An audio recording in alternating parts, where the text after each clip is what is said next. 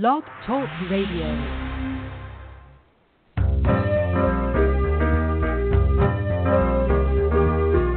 You're listening to Starseed Radio Academy, empowering Starseed to better serve the planet.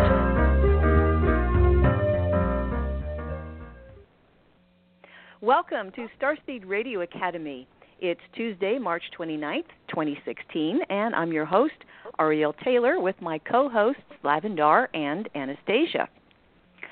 As the May Pleiadian lineup approaches, we have only 3 spots left for the 9th Starseed Crystal Quest to Arkansas, which is May 15th through the 21st.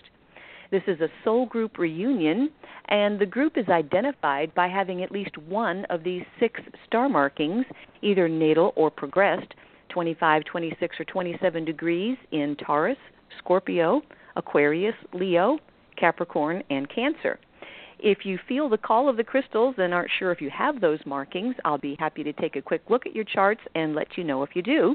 Just send me your complete birth info with the date, the exact time, the place, as well as your current location, and send that to crystals, that is plural, crystals, at starseedhotline.com.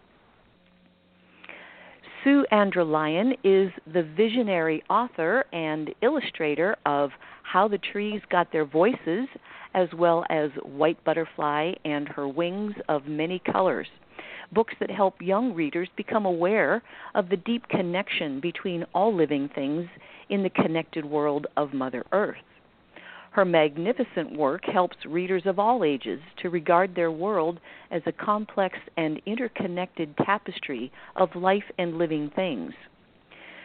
Sue is also here to help our listeners to learn through her own journey to authoring and illustrating these 2 highly successful and magical children's books, along with her other work, including an adult coloring book, 3 magnificent card decks, and other products to help people awaken to the truth of who they really are. Her story will provide inspiration to anyone with a book in progress, and she has excellent advice for those planning to bring their voice forward in the form of the written word or visual images. She's the winner of more than 16 national awards, honors, and accolades for her work, and her work is available at Satyama.com, and that is spelled S like Sam, A-T-I-A-M-A, Satyama.com. At the top of the show, it's the Starseed News with Anastasia, bringing topics of interest to starseeds that you won't hear in the mainstream news.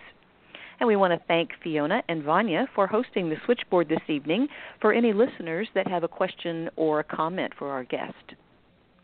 If you'd like to chat with like-minded people, we have an online Starseed community at starseedhotline.ning.com, and we appreciate Tammy's dedication and help with our forum. You can download any show in our archives on iTunes or right from our Blog Talk Radio episode page using the cloud with an arrow icon. And we'd appreciate your support of our show, and you can do that by clicking follow on our page here at Blog Talk, and you'll get our weekly show notice. The toll-free number for StarseedHotline.com is 888-881-0881. The Stage 1 Starseed confirmations are based on Lavendar's discovery of star markings and your natal astrological chart, and the Stage, the Stage 2 session is a one-on-one phone session available with Lavendar, Anastasia, or myself. Remote healing sessions for people and pets are also available with Tammy. If you have a birthday coming up, don't miss out on your 10 hours of power. You can find out when that happens by requesting your solar return timing.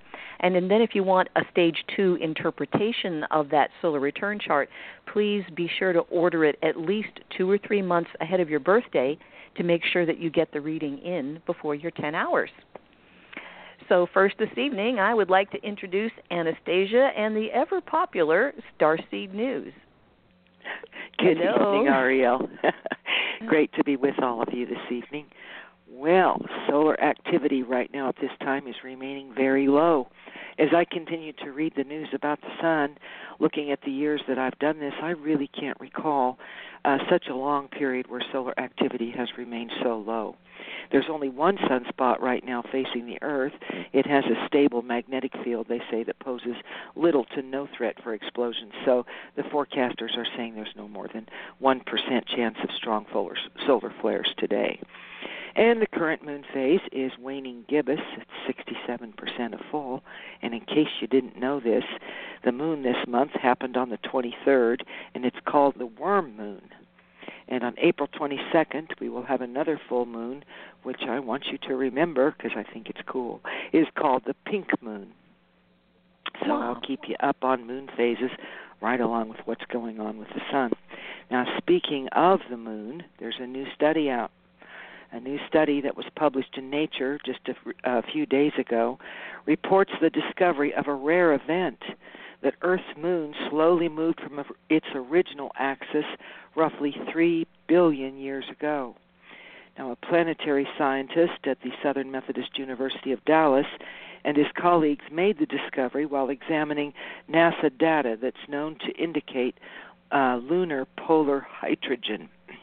Now, the hydrogen, which is detected by orbital instruments, isn't that something, is presumed to be in the form of ice hidden from the sun inside of craters that surrounds the moon's north and south poles. Exposure to direct sunlight causes the ice to boil off into space, so that this ice, perhaps billions of years old, is a very sensitive marker of the moon's past orientation. Now, an odd offset of the ice from the moon's current north and south poles was a telltale indicator, they say.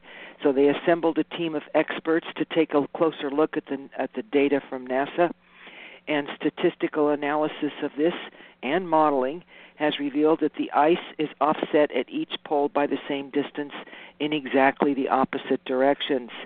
What this indicates is that the moon's axis, which you all know is the imaginary pole that runs north to south through the middle, has shifted at least 6 degrees, likely over the course of 1 billion years.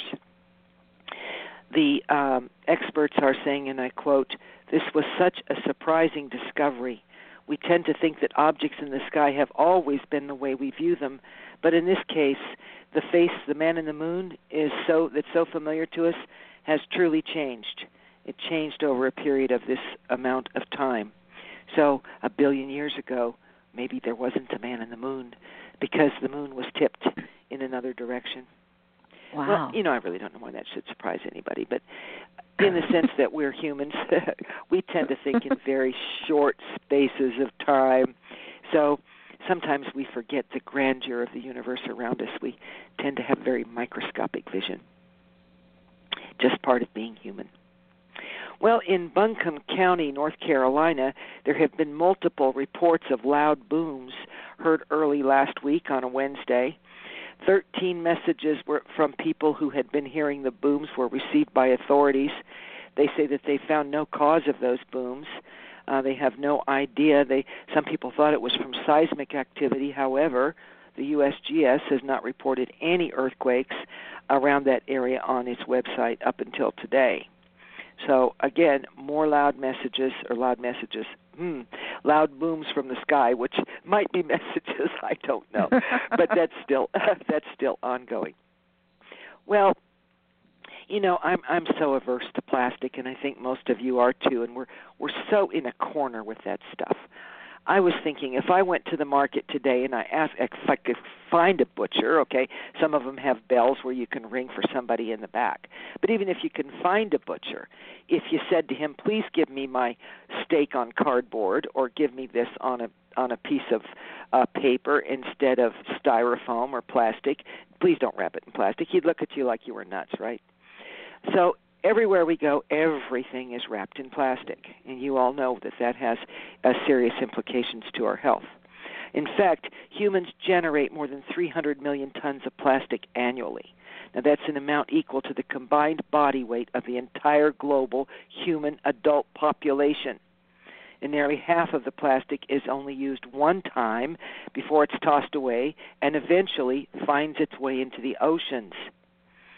Well, this isn't a fishtail, folks, because studies have shown now that in as little as maybe 20 years, It's a virtual certainty that every seabird on the planet will have plastic in its stomach.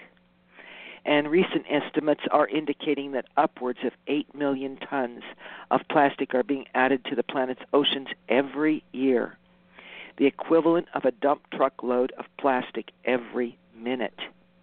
That is enough plastic to have led one scientist to estimate that people who consume average amounts of seafood are ingesting approximately 11,000 particles of plastic into their bodies every year. People who consume average amounts of seafood are already ingesting plastic. So, anyway, that's a concern. And, I think sometimes that we want to know what we can do with our lives. Well, wow, wouldn't it be fun to start a movement to get them to stop using so much plastic? Well, there's been a wildfire in Kansas. Firefighters have been trying to snuff out the biggest wildfire in Kansas history, and they had to get help from military helicopters just last Saturday. They said that the prairie blazes have charred at least 620 square miles in Oklahoma also, and southern Kansas. Some homes have been destroyed, some livestock. There have been no serious human injuries that have been reported, but they did say that each of those helicopters that they sent in had a 660-gallon bucket that was used to dump water onto the flames. And I had to share this little story with you. I don't know why. I just think sometimes we need to know what's going on outside of our circle. Sometimes, we talk about the evolution of consciousness and the raising of consciousness, but out there are some of those situations that are just kind of the opposite of that. And for the third year in a row, the Pez Candy Company, those little Pez things that, gosh, they've been around forever. Yeah. Well, the Pez Candy Company hosted an Easter egg hunt. And they structured their event to allow children to be grouped into 3 different age groups so that they could pick up 9,000 eggs scattered around the grounds. Now, there were more than enough eggs for everybody. But instead of allowing the 4-year-olds to go first, their parents, apparently so crazy about getting some candy, bum-rushed the fields and took the eggs for themselves. That's right. The parents went ahead of the children. The Pez staff members said, quote, "Unfortunately, people chose to enter the first field prior to anyone from our company starting the activity. Then the crowd moved to the second field, waiting only a couple of minutes, and proceeded to rush the field without being directed to do so and before the posted start time." Company officials said it was chaos, that parents immediately moved then into the third field, took over, and removed everything before the activity even got started. So we started talking to people and said, hey, this is supposed to start at a certain time, according to the general manager. And he said, well, that lasted about a minute, and everyone just rushed the field and scooped up everything. Witnesses said that children were trampled, parents knocked over children, and eggs were stolen out of people's baskets. Oh my God. Peterson said, one of the employees said, that the crowd was kind of like locusts. Is that bizarre or what? Well, that's a true story. I bet they won't do that next year. Just kidding. You don't think they're going to do that next year? Knocked over the kids and wiped eggs from each other, and wow. Fasten your seatbelts, folks. Well, anyway, the Popocatépetl volcano has erupted again. We talk about that volcano in Mexico. It just erupted a couple of days ago, sending a cloud of ash and smoke 2,000 meters into the sky. And there's another eruption in a new volcano in Alaska, the Pavlov volcano. Has sent ash 20,000 feet high. Now, this volcano is located in the Aleutian Islands. This just erupted a couple of days ago on Sunday. Now, the agency said that it is causing tremors on the ground with the eruption, and so the USGS has raised the alert level to warning and the aviation warning to red. And in south central Alaska, that's not all. In south central Alaska, on the anniversary of the 1964 quake that happened, they had a 3.8 earthquake that struck east of Anchorage just on Sunday as well, same day as the eruption in another location. And that just happened to coincide with the 52nd anniversary of that devastating magnitude 9.2 quake that reshaped the entire south central Alaska landscape. So anyway, according to the Alaska Earthquake Center, they said the trembler was just at a depth of 16 miles. They said that it could be felt in Anchorage. So it was the second, let's see. No, that was not it. I started to say it was the second strongest ever recorded, but absolutely not. I'm just reading into something else. So anyway, a 3.8 in Alaska on the same day that the volcano erupted. And in the Netherlands, Belgium, and the United Kingdom, on Saturday, a bright meteor fireball was spotted. Interestingly enough, I talked with you last week about orange meteors and the green meteors and the green comet. Well, this fireball was reported to have a green color to it. So I don't know if that's connected to that incoming fragment that I talked about last week, but there's another green fireball. That's the second one that was reported. Well, here's a story for you. You guys know how I love science and how weird it's getting. Well, a day, they say, will come in the near future when we won't have to do laundry anymore because clothes will be magically able to clean themselves once you expose them to sunlight. Why? Because clothes will be made with special nanostructures. A group of scientists from the Royal Melbourne Institute of Technology have created a cloth with copper and silver-based nanostructures that can absorb light. And the trick is that when these nanostructures are exposed to light, they release electrons that break down organic matter around them. Now, if a person is wearing a shirt with these nanostructures attached to the molecules of the textile, every time the shirt is exposed to light, the nanostructures will release dirt-destroying electrons that would clean up the shirt. Does anybody see a problem with that? Yeah, what is it going to do to your electrical field? What happens when the electromagnetic radiation hits it? Well, yeah, what would prevent these nanostructures from breaking down our body's organic structures when you wear the clothes in the sun against your skin? We are organic, you know. I don't know. I scratch my head. So, anywho, why doesn't the writer of these articles that I pick up ever ask these kinds of questions? Nobody ever asks the right questions. Well, you guys, this is a wonderful story. This comes from the New York Times. Researchers have discovered waterfall climbing fish that has evolved similar skeletal features as our ancestors did when they first started to walk. They say in one of the most famous chapters in evolution that they have discovered, actually they've been talking about this ever since I can remember, that 375 million years ago, our human ancestors emerged from the sea, and they evolved from swimming fish to vertebrates that walked on land. That's an old story, right? Well, a team of researchers has found a remarkable parallel to one of evolution's signature events. In a cave in Thailand, assuming, by the way, that fish are the origination of humanity and all. But anyway, in a cave in Thailand, they've discovered that a blind fish walks the way land vertebrates do. This is a waterfall climbing cave fish. I'm not going to try to say the name, you guys. But they say it has evolved many of the skeletal features that hominoids have done for walking. And, my computer refreshed, and you guys know what that means. I lost my place. Okay. Anyway, they say that it has a full-blown pelvis. What? Wow. An articulated pelvis in a fish? That's what they say.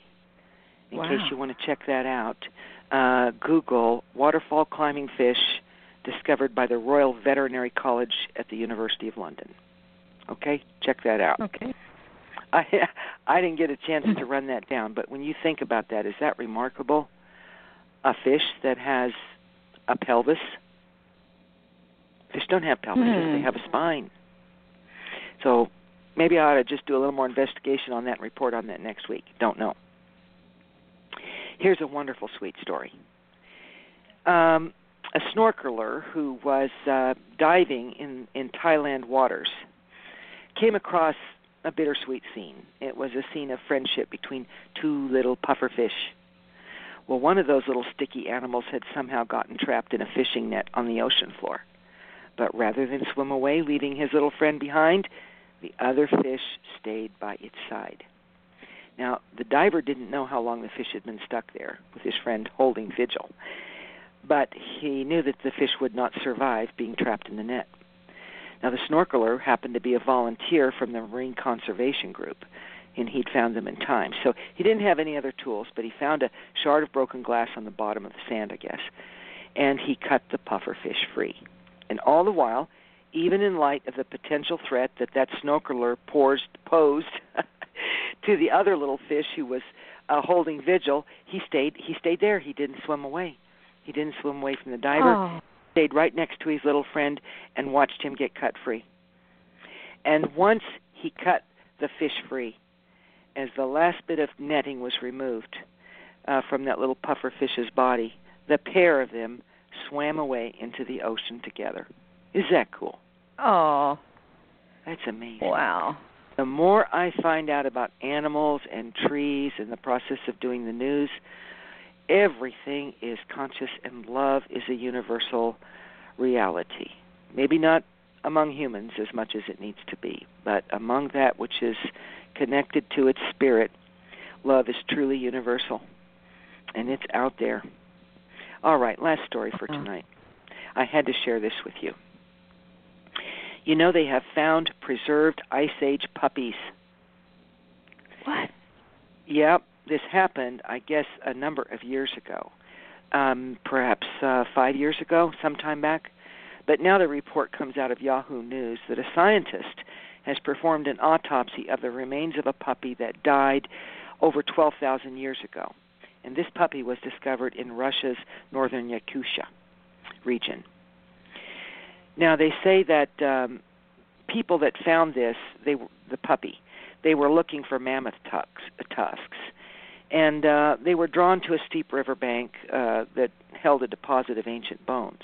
And that's how they found this Ice Age puppy snout that was peeking out from the permafrost. So I guess they probably took this long to remove it, but it's been 5 years. And this pair of puppies was taken into a laboratory. And what they found was amazing. And they're astonished because they said, I quote, "To find a carnivorous mammal intact with skin, fur, and internal organs," he said, "this has never happened before in history." He said that they removed the puppy's brain. It sounds awful, but they did. And they said that this is the first time in the world they have found a dog that's that old, let alone an infant dog, a puppy. He said that you could never find puppies because they have thin bones and delicate skulls. It's a very extremely rare find, if not one of a kind. They've called it the two-mat dog. Now, it was found with a litter of puppies, by the way. It wasn't the only one. And the second puppy, they checked its stomach, and guess what they found in it? Not meat. Plastic. Sorry. You're hysterical. Sorry. No, that's 12 million years from now when they start digging up our stuff. Okay, yeah, they'll find twigs and grass in us. It was full of twigs and grass. Twigs and grass. No meat. So they were wondering if perhaps the earliest dogs were not exclusively carnivorous, or maybe they just started eating grass after they were trapped by a mudslide and maybe began to starve. So they don't know. It's raised a question. Have dogs always been carnivorous? Nobody knows. So isn't that fascinating? Wow, Puppies yeah. in the permafrost. They showed a picture of it on the internet. It was pretty touching. It was a black dog. Of course, after being that old, who knows what the original fur color was, but that's really something. So anyway, that'll be it for tonight's news. Ariel, it's going to be a great show. Absolutely. So thank you for the opportunity to be here, and I want to thank all the Starseed listeners for keeping me posted. You guys are the best. I really appreciate it. We got our reporters on the ground out there, Ariel. We sure do. Yes, we do. We sure do. Well, Anastasia, thank you so much for bringing us the Starseed News. So we will now introduce our guest, and let me get Lavendar, let me get your microphone open. And Sue, I'm going to get your microphone open. Okay. We are on the air, Lavendar and Sue Andra Lyon. Hello, everybody. Hello. Lavendar here. Well, so good to have you on our show, Sue. I wanted to ask you a few questions about yourself. What state do you live in? I live in Colorado. And I love Colorado. I lived in Cripple Creek for 7 years, so I got to know Colorado pretty well. Well, we're in for another snowstorm here. It's starting to come in right now. Yeah, I've been noticing on the weather that you guys have been really having a lot of snow. March is our snowiest month, so we really need the snow. It's right. really important for the groundwater and everything, and everything growing right. needs the snow. So when you started awakening, how long have you been awake on the planet? Were you born awake? Or give us a little history about how you came to be a metaphysician. I was not awake when I was young. Well, I have to take that back. When I was really young, my sister wrote a poem for me for a birthday present when I was in high school, and she was in high school. She's younger than me. And in the poem, she talks about how she would watch me watching the butterflies. And I would have these wonderful, amazing experiences with butterflies and animals. And I would just, time would just go by as I just became very kind of connected to all those living things and the wind. So, but unbeknownst to me, that was called metaphysics. It was way into my adulthood when I really got my arms around the metaphysical way of thinking about life. And I think the book, How the Trees Got Their Voices, may have been a real beginning to that, where I was starting to really listen to messages that would come in and pay attention to different events that would happen that I couldn't explain, but I knew that there was a reason for it. So I think that I was a Girl Scout leader when I wrote the book, How the Trees Got Their Voices, and the trees actually were giving me the story. And I think when I started doing the illustrations for that and started really, really considering how I get my creative influences, I think that was probably one of the first times where I became really, really conscious about how much more there is to living than just our human existence. Right. So I received this big box of your material this morning, so I've spent a lot of time today looking at your books and your cards, but I wanted to take the time to read to the audience on the back of the book, How the Trees Got Their Voices. So just let me read what it says. Okay. While camping with a group of girls, Susan Andra Lyon was given this tale about trees, nature, and also the relationship of living things within a forest ecosystem. This highly visual storybook not only presents a fascinating story that children ages 3 and older will enjoy, but also tells a second story about animals, plants, birds, and the earth itself. Children will learn about the integrated way in which Earth's inhabitants live in relationship to each other and learn the value of respect for each form of life. The tale helps its readers to regard their world as a complex tapestry of life and living things. Children will be delighted by the thumbnail descriptions which surround the outside of each page, inviting them in and helping them learn about the world of the forest. This medium of a two-level story creates a unique, shared experience between children and the people who read to them because they are sharing the visual experience of this wonderful story in the forest world together. So tell us more about how this came about. There's got to be a story that led up to the writing of this book. There is. I have always loved to camp, and I was a Girl Scout leader. I have 2 daughters, and I had a troop for each one of them. And I insisted that my kids go and tent camp, and we cooked over wood fires and, did midnight hikes with our flashlights, those kinds of things. And that was like me just being in a place that I absolutely love. I have loved to be outdoors. But in this particular camping trip, we had wind all night, and the girls were kind of cranky when they got up and cold. And after we had eaten our lunches, I said, "Why don't you go in your tent and just sing?" And I took my wildflower book out to the fire circle and just studied lots of wildflowers still in September. This is in September. And I kept hearing these low voices. You know how you listen so hard that sometimes you feel your ears are just squeezed together. I kept hearing these voices, and I kept thinking, what in the world are they saying? And my eyes swung over to the stand of trees, and I said, oh, my goodness, the voices are coming from those trees. So I walked over to this rock outcropping. There's this whole stand of evergreens and aspen trees, and this story just poured into me. My first thought was, oh, my goodness, I need to go to my tent, get my tablet, write this all down, and I knew it would be gone. So I just stood there. This whole story just came. It was in story form, just like a good dream, that's in story form. And at the end, I realized, oh my goodness, we've got to get the fires lit. We've got to get the food prepared. And we went through all the mechanics of getting a meal put together. And after we had had our s'mores that night over a campfire, I told them the new modern myth, the ancient myth of how the trees got their voices. And what was so amazing, the kids went back to their tent, to get ready for bed, and I went into my tent. My co-leader was in there, and she goes, Sue, that was such a great story. Where did you get it? Where did you hear it? And I said, it just came to me. And that was the beginning of this story. And what was interesting is I came back home. I was raising kids. I have my own freelance business, so I was working. I put the story down. I wrote the story down.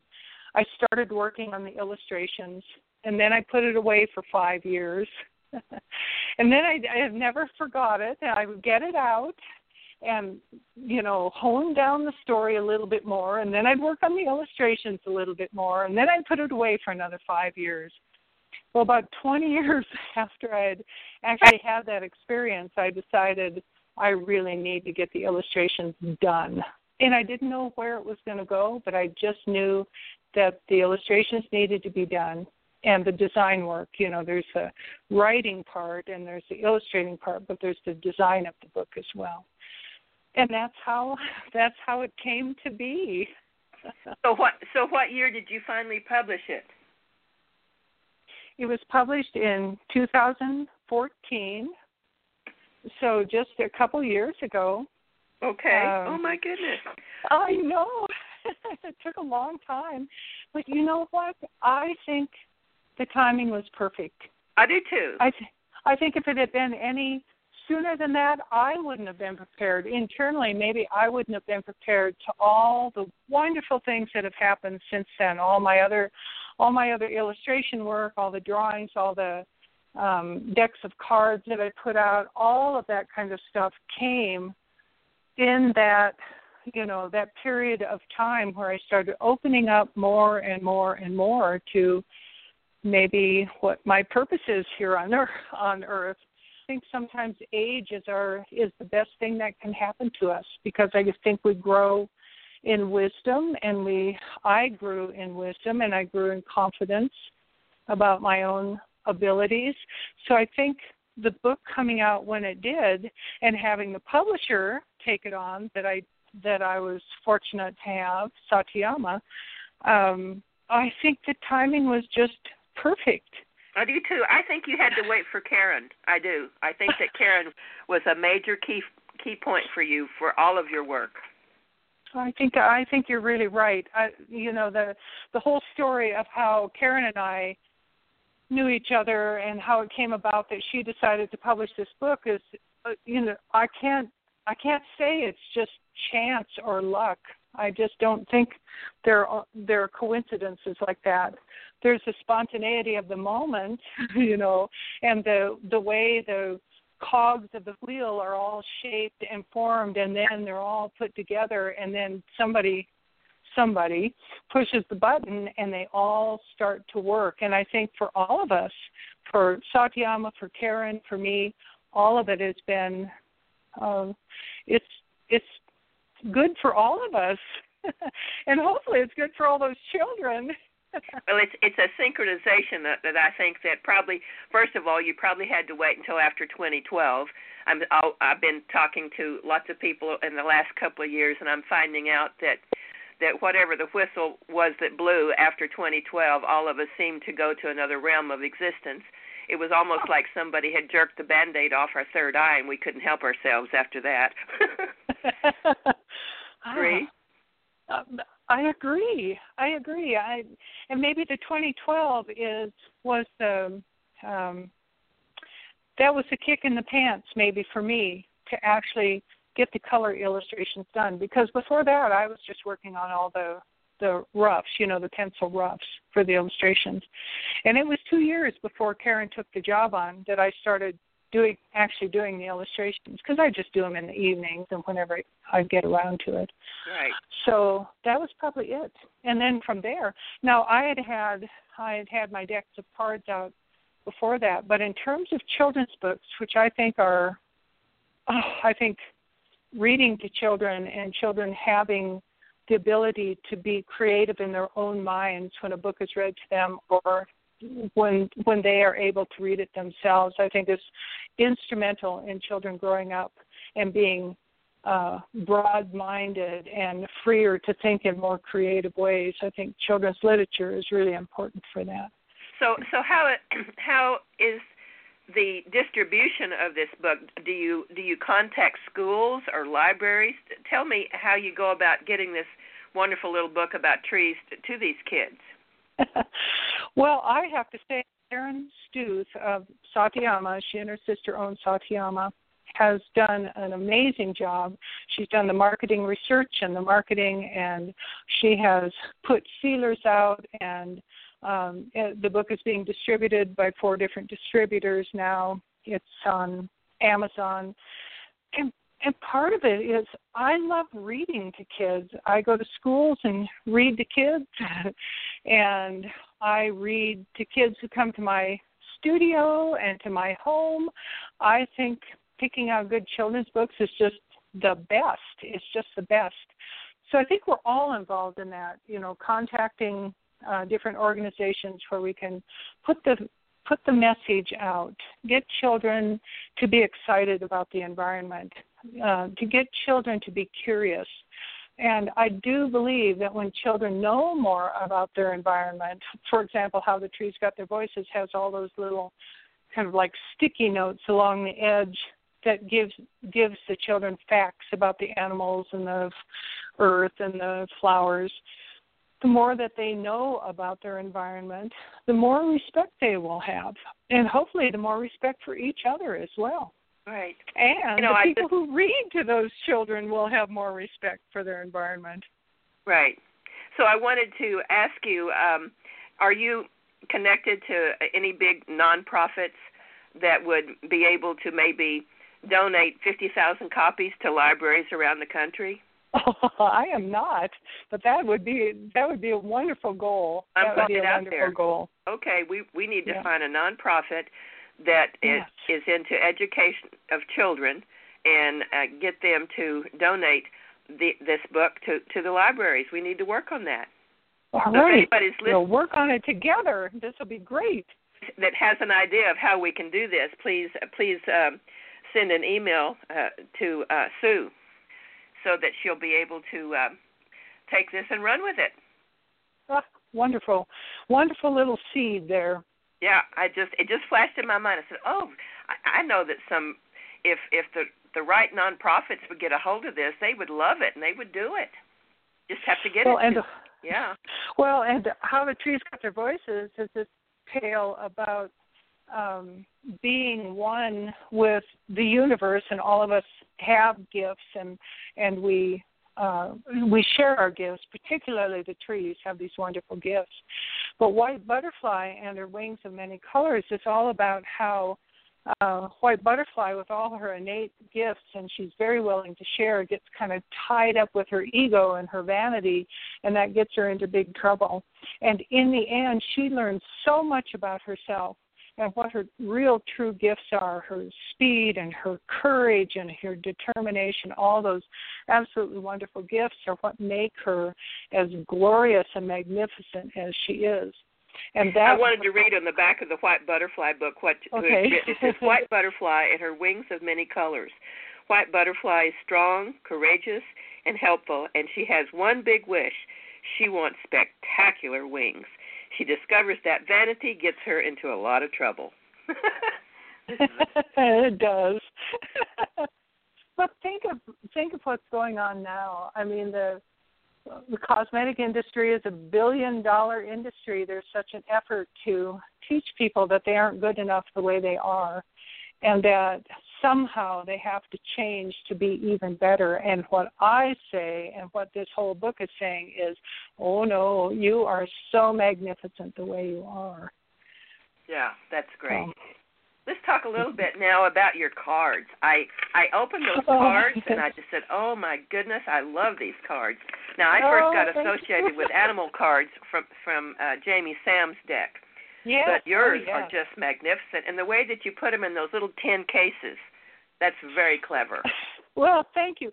You were talking about plastic, and I am such an environmentalist, and there is a part of me that cringes, whenever I have to use plastic. So I thought the tins, even though they have a plastic front on it so that you can actually see the card through the front, the tins are recyclable, they're reusable, they are, big enough for small treasures. One of my thoughts on putting a deck of cards in there is that a card you choose for that day can go on the top of the deck, and you close the tin so they're all together, but you can see that card right through the top. And so you can put it in your kitchen or by your computer and have this nice silver hinged tin with the affirmations all tidily together there.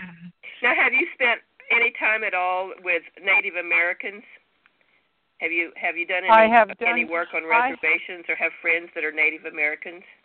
I have not. I have a friend who has spent a lot of time on Indian reservations, and I have done a great deal of research and reading, and I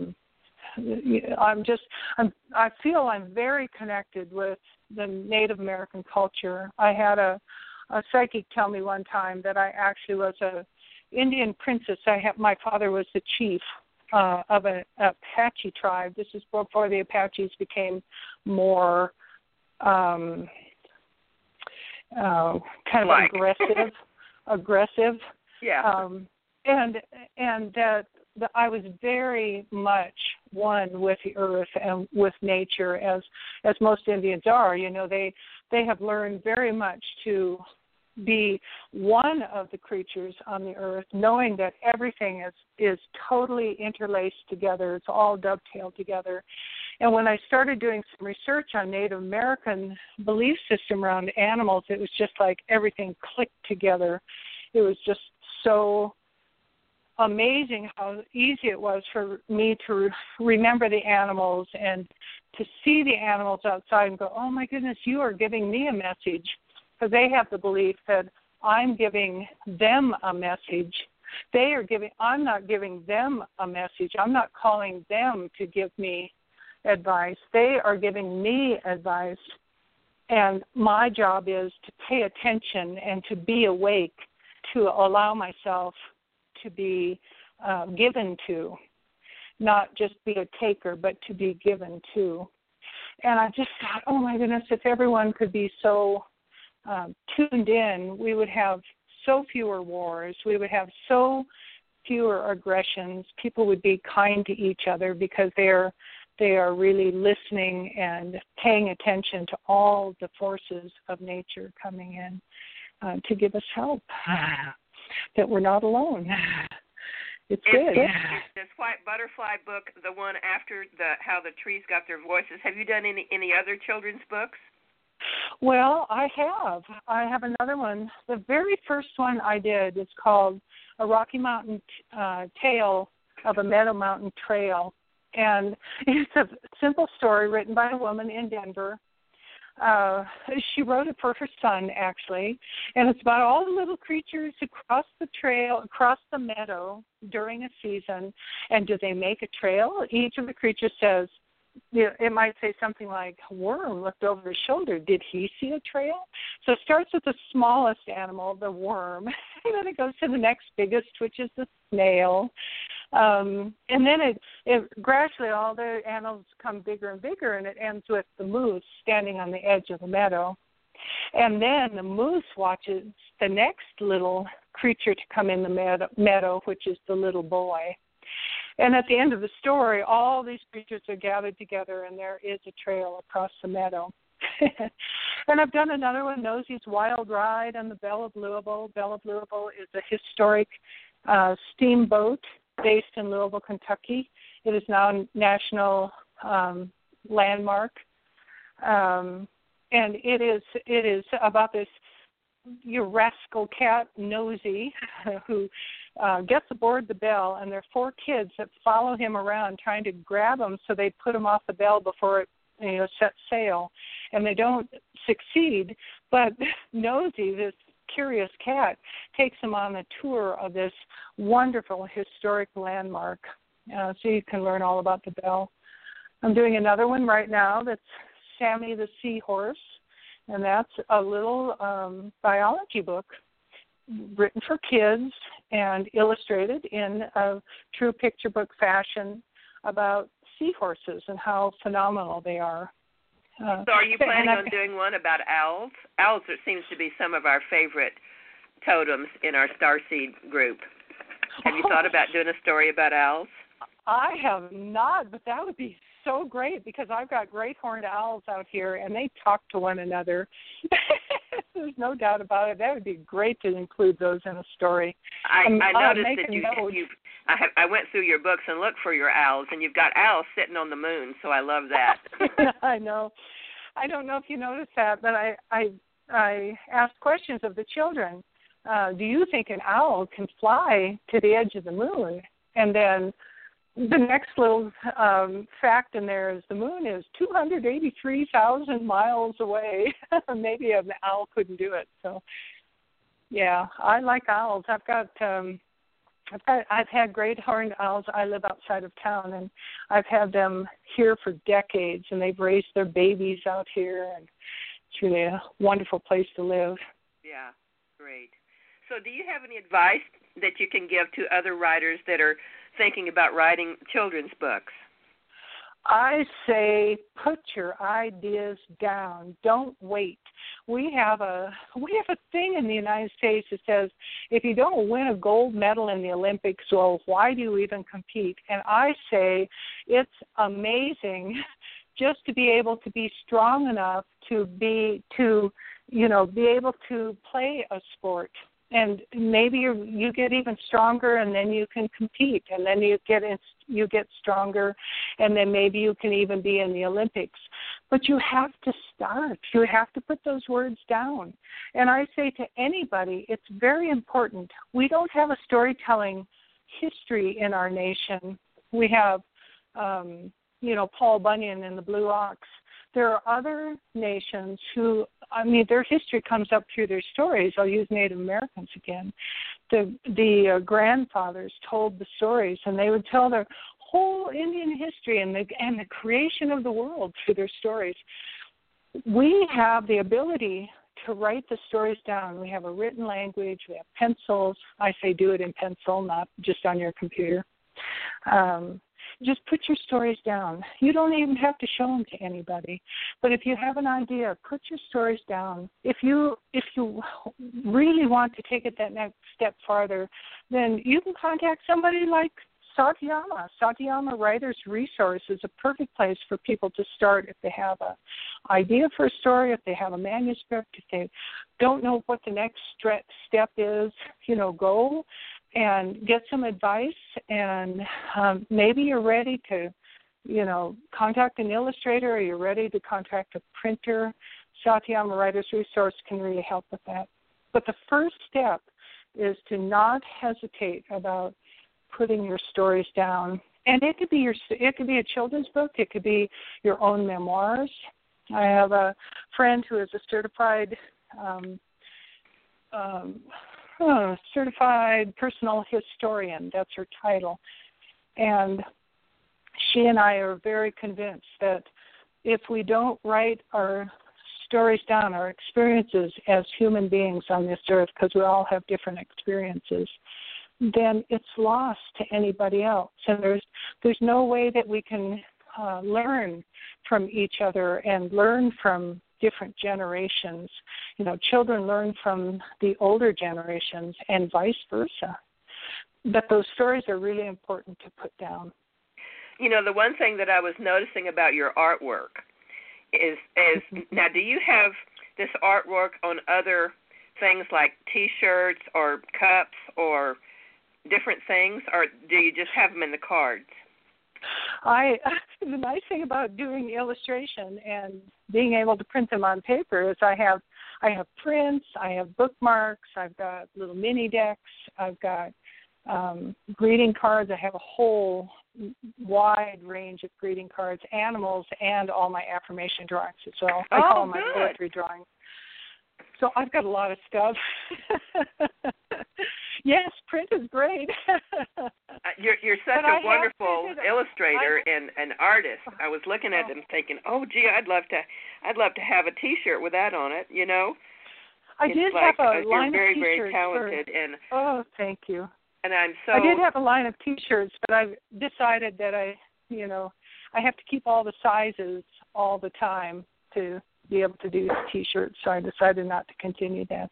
Yeah. So where can people purchase How the Trees Got Their Voices, White Butterfly, and all your other lovely products?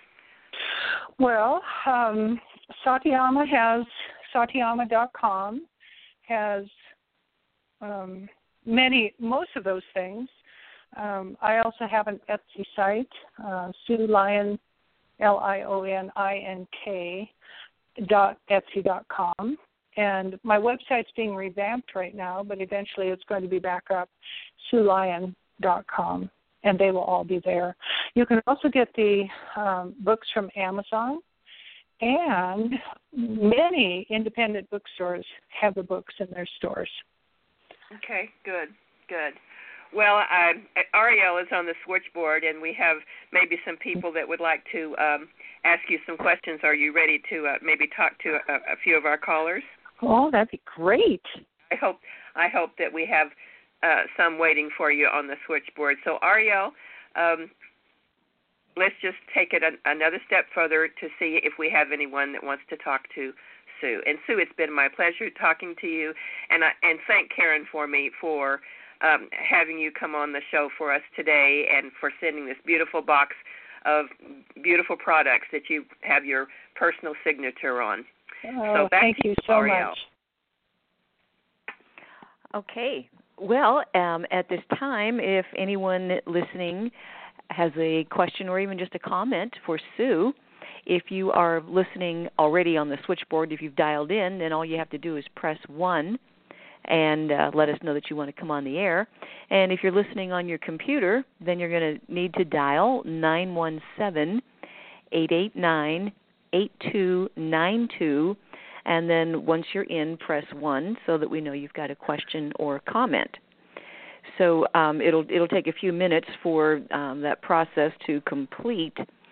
So I particularly am drawn to trees. I have a really strong relationship with trees, so I was really intrigued with how the trees got their voices, just the concept and the title.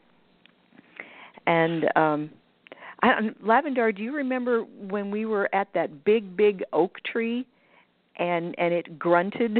I mean, that's the best way I could think of it. Yeah, we were at the Tate House in Georgia where several Native American Indians and also some blacks had been hung people it was a hanging tree. Remember, it was a hanging tree. Mm-hmm. And our friend Penny went up to it, and it woofed at her. It went woof, and she jumped back. She said, "That tree spoke to me." And then I told her the history of it, and then she wanted to leave. Oh, do you remember that? I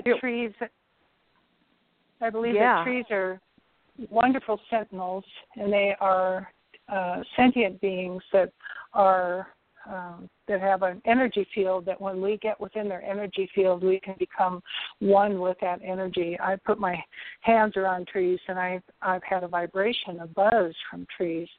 I've been sitting outside at night, and I've had trees flash at me. And I think they're no different than any animal that crosses our path. They all have their messages as well. And I think they speak to us in the ways that they can. One of the things that I have in the book is that the trees get their voices because of the wind. And I think that when you are, in a tent in the woods and the wind is blowing, all of those trees have different sounds and different creaks and different whispers, and they're all totally alive and totally in communication with all being, with all life. Well, an interesting thing about this giant oak tree, it had to be 300 years old. There was a pair of them in front of this mansion where these awful things took place, and the tree that was used for the atrocities, all of its branches were like drawn down to the ground, drawing downward. But the tree right next to it, which was the same age, the same species, an oak tree, had never been used for hanging, and all of its branches were stretching up to the sky. Well, the tree that had been used for all those atrocities was in mourning and grief. And the tree standing next to it is bringing in the light. The balance the tree stretches its roots clear down into the earth, but it stretches its arm up into the, as far as it can reach into the sky. It goes higher than any other plant on earth, so it reaches clear up into the sky, so it becomes this wonderful conduit of the power of the universe. So the tree next to the one that is grieving is very likely infusing the earth with light. So that tree can even live 300 years. Mm-hmm. It's living, and it's a reminder for us to be compassionate beings. It is, yeah. That was the first time I ever heard a tree make, it kind of grunted, and both of us jumped back. But yeah, it was suffering. But we have a caller ready to go. So let me get the microphone open first. You're going to be talking to Catherine, and Hi, I just need to get that open. Hello, Catherine. You are on the air with Sue. Hi. Hi, Catherine. Hi. Well, thank you for taking my call. I was really inspired by your story, and I just synchronistically came upon the show tonight, and I'm an aspiring children's book writer. And I've been in a critique group for about a year, and I'm pretty far along with some of my stories. And the type of stories I'm writing are similar to what you're writing. Oh, so they are children's picture book type books? Yes, and I want them to be spiritually focused or nature based. I am not an illustrator, though. I'm definitely just a writer. Well, I have to say that there are very few writers who are illustrators, and there are very few illustrators who are writers as well. So we pretty much rely on each other to help bring something to print and help bring a product out. So you're not alone. So are you at the stage now where you really would like to go the next step? I mentioned in the show that Sakiyama has a writer's resource that might be a good jump-off point. But I say if there's somebody in your community, I don't know where you are, but somebody in your community who is also an illustrator that you really like that person's work, or, I am an illustrator as well. If you'd like to talk to me offline, that would be great. I'd be glad to, talk or chat over email. That would be wonderful. Okay. But I'm really happy that you are to the point where you are, that you haven't given up on it. Getting a children's book, I think, is hard work. I think it's hard work because you keep having to hone the words and distill things down and come to the crux of it pretty fast. But I think a children's book with the illustration is what tells the story. It's easy for me because I'm a author and an illustrator, and I can, when I'm writing something, I can think of how I want the illustrations to go. You as a writer, you may need to be, partnering with somebody who has that visual image of where your words can go into pictures, and how the pictures support the words and how the words support the illustrations. So if you're to that point, then I would say, one of those two step-up points would be really good. Okay. Another part of my question was, about the publishing, because I know you can self-publish, or go through a publisher and agents, and it sounds like Satyama is more of a self-publisher. Yes. I mean, Satyama actually, the Writer's Resource branch of Satyama is really means for you to be able to pick and choose what services that they can offer. They can take it from the very beginning. They can do it, do the editing, take your manuscript, do the editing, give you advice on what would be good in a children's book and what wouldn't, take you to crowdfunding, to printing, to distribution, to setting up a web page, all of that kind of stuff. Or you can pick and choose what you want to do, how much you want to do yourself, how much you want them to do. Self-publishing is a huge industry now. In the olden days, just being able to get a publisher was almost impossible. And now it's even, in some ways, it's even worse because there are not a lot of publishers, established publishers, who are willing to take risks on putting a book out and not having it a bestseller. So many of the established publishers will take on people who have already published. Well, how do you get your first book out there? And self-publishing, because of self-publishing, there's a lot of horrible stuff out there too. But it is a way for you to be able to get your book out there, actually market it and get it into bookstores and get it into the hands of children without having to go through the more formal process of hiring an established publisher, a traditional publisher. Right. I would say of all the books that I've designed and illustrated, and I've designed a lot of adult books as well, all of them have been self-published. I have one guy who's working on his fifth book, and his books have all been through his own publishing company. I'm doing another one now. It's the second one of hers. So they're all self-published. Of course, the work falls on your shoulders to make sure that you're getting your message out there and you're, getting it marketed in the ways that you want to. But it's definitely an avenue that is a distinct possibility. So that's another good point. How did you get yourself noticed or known, or was it just...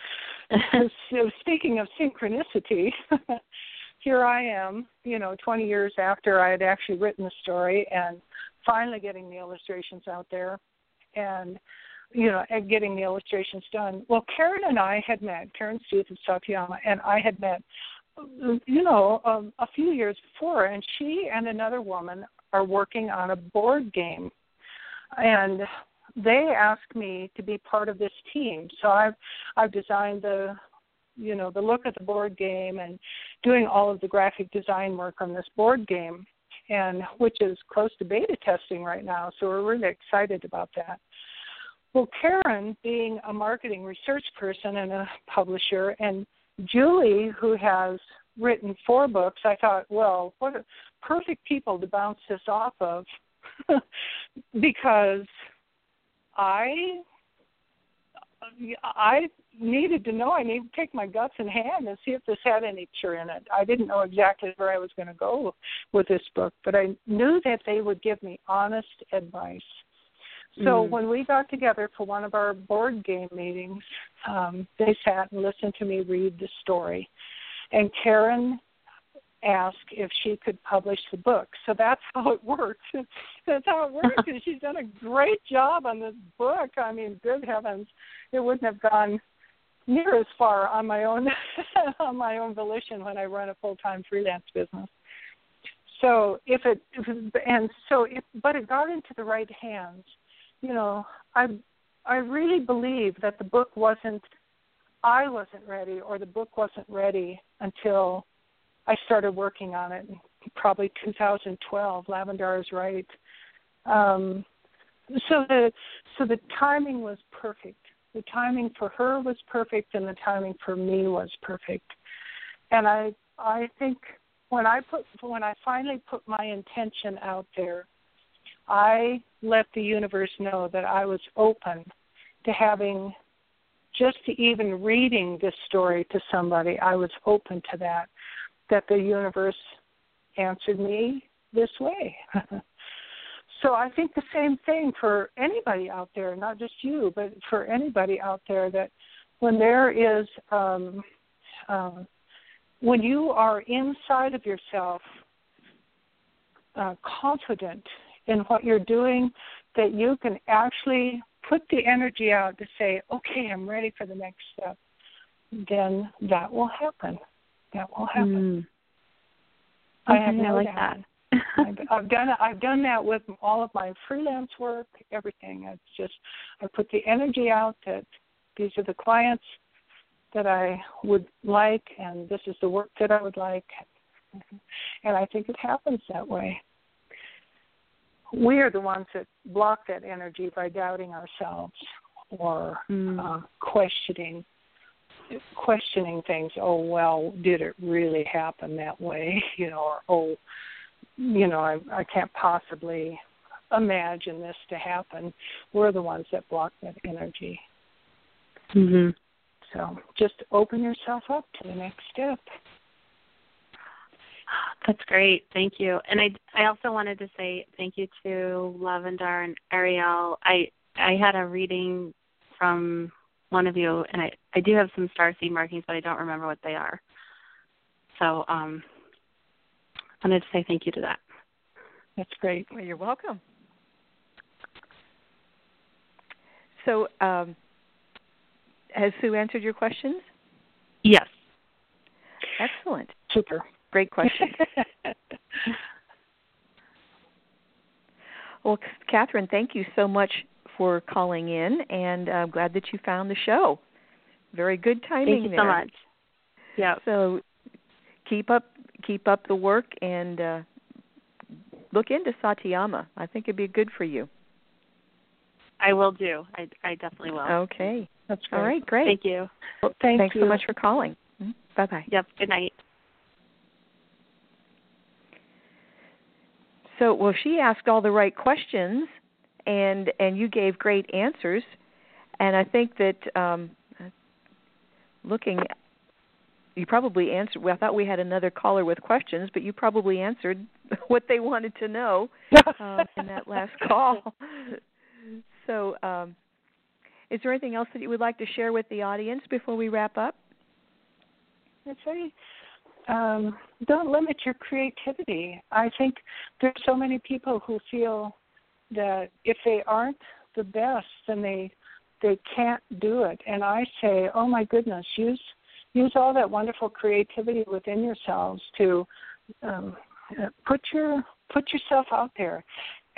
When I taught calligraphy in community college of Denver, my students had to keep a calligraphy notebook, a sketchbook, and they just practiced in there. And I always told them, practice. Take it wherever you go. Get a book that'll fit in your purse and put your ideas down. And when you, calligraphers are interested in words, so if you're in a diner and you see this great quote, drag out your calligraphy sketchbook and put it down. Use what you're learning in calligraphy class, but it doesn't have to be perfect. And the only person you have to show this to, this calligraphy sketchbook, is me, the teacher, so that I can check off that you're doing your calligraphy sketchbook, but that's the only person you have to show it to. You don't have to show it to anyone else. So you don't have to compare yourself to anyone else. You don't have to think of yourself as not as good as somebody else. You are who you are, and that the wisdom, the innate wisdom that you have will come through in what you write and what you draw. So the worst thing that can happen is not to put it down. Right. That is such good advice, and truly, I think a lot of people have such strong desire to do something exceptional and they keep tweaking and it's not good enough yet.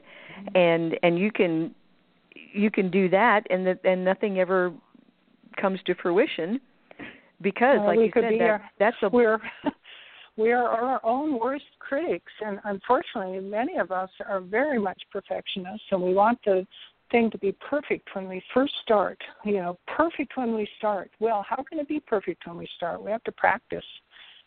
If we don't ever practice, it won't ever get better. The words won't come more freely, and the drawings will still be stilted. We just have to practice. And that might be a lifetime. It might be that we never get to the point where we get the perfect, I put that in quotation marks, the perfect finished product. But you know what? You're going to have your story out there. You're going to have your illustrations there. You're going to be proud of the fact that you actually took the courage to put something down. I think that's a really wonderful thing. It is. I was talking to another very successful author, and I remember this thing that she said: do not edit while you're writing. Does that sound familiar? Oh, I think it's great. And this is one of the reasons I say to people, write with a pencil on paper away from your computer. Just write. Put it down. There's something wonderful that goes on in your brain when you actually feel the pencil in your hand and you're writing. And you always can go back. Oh, my goodness, you should see some of my stuff. I've torn places off that I've written, and I've moved paragraphs around, but I get it down first. And I do the same with drawings. I get the drawing drawn, and I go, oh, no, I don't like that. I don't like that corner, and I work on tracing paper, and I pull that off, and I put something else on, and I tape it. And when I do these demos in elementary schools, show children some of my original drawings, and I show them how I start working these little thumbnails and working drawings. And the working drawings are all these massive pieces of paper that are taped together and crossed out here and redrawn here. And they get a whole different idea about not having to have perfect drawings when they draw something. If you're going to draw a dog, you can draw it, and then you can draw it again. So I think it's really important for people to feel that they can take the time to do it the way they ultimately want to do it. So there are lots of drafts. Right, yeah, and I suppose it was really good for the kids to see the process. It's like, here's the finished product, but look what came before. And I think you're right. I think the kids get a lot out of a demo like that, where they see these tiny little thumbnails where I've read the manuscript and I'm putting down this, and they're simple, but they show enough of how I want the flow of the story to go. But the main thing is that it shows them that they can go back, they can review, they have to get their idea down first, and then later on they can go back and they can change their minds, and they can, they can tear things apart and put it back together again. So if we don't get the words down first, if we don't get them down, just let them flow. Just get them out of your head and just let them flow. If we don't do that first, then we don't have anything to come back to later on. So we've got to get it down first. That's right. That's right. And I think that really applies to a lot of things, even beyond books and illustrations, ideas for projects, and just get the ideas down, get the rough ideas down, and then you can go back and hone it. And I tell this to people all the time, always remember that the only perfection in the third dimension is Mother Nature. So it's an elusive thing. So if you think that you can make something perfect and you keep pursuing that, it's like, the dog chasing his tail, because even myself, because I kind of learned this the hard way, I would, and I'm talking about my creations with music, I'd listen to it and say, that's it. I nailed it. That is right, exactly. And the next day I go back and listen to it. Oh, except for that one thing, it's like the day before I didn't hear it. So that concept of perfection is so subjective. And it changes from day to day, even with the same person. Well, so how the trees got their voices. I looked at that. I thought, everything is so perfect. And I have found 2 mistakes in the illustrations, and most people would never even see them. But for me, it's like, oh, my goodness, Sue, what have you done? But then I remind myself that this is not meant to be perfect. The Native American weavers, I don't know if you know this, but the Navajo weavers, who are just absolutely some of the best weavers on the entire earth, always left an error in their weaving. They left a mistake in there on purpose. And what happens then is all of that energy, that maybe that negative energy that we put into it, the day that we were angry when we were weaving, or the day that we were full of remorse or guilt or whatever, and we're putting it into our creative output, that can be released. Well, look, they even built in a mistake into their weaving so they could release any of that kind of energy.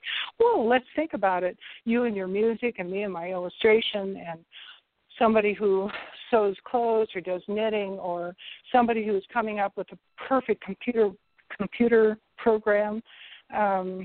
All of us, if we allow ourselves to be open to those mistakes, look what can happen because of the mistakes. We'll find something else that's equally as wonderful that counterbalances it. And I think that is such a cool thing about that creative process in anything that we do. And we're the ones that block the energy, just like I was telling Catherine. We're the ones that put the skids on things because we're so afraid of making a mistake or not making it perfect.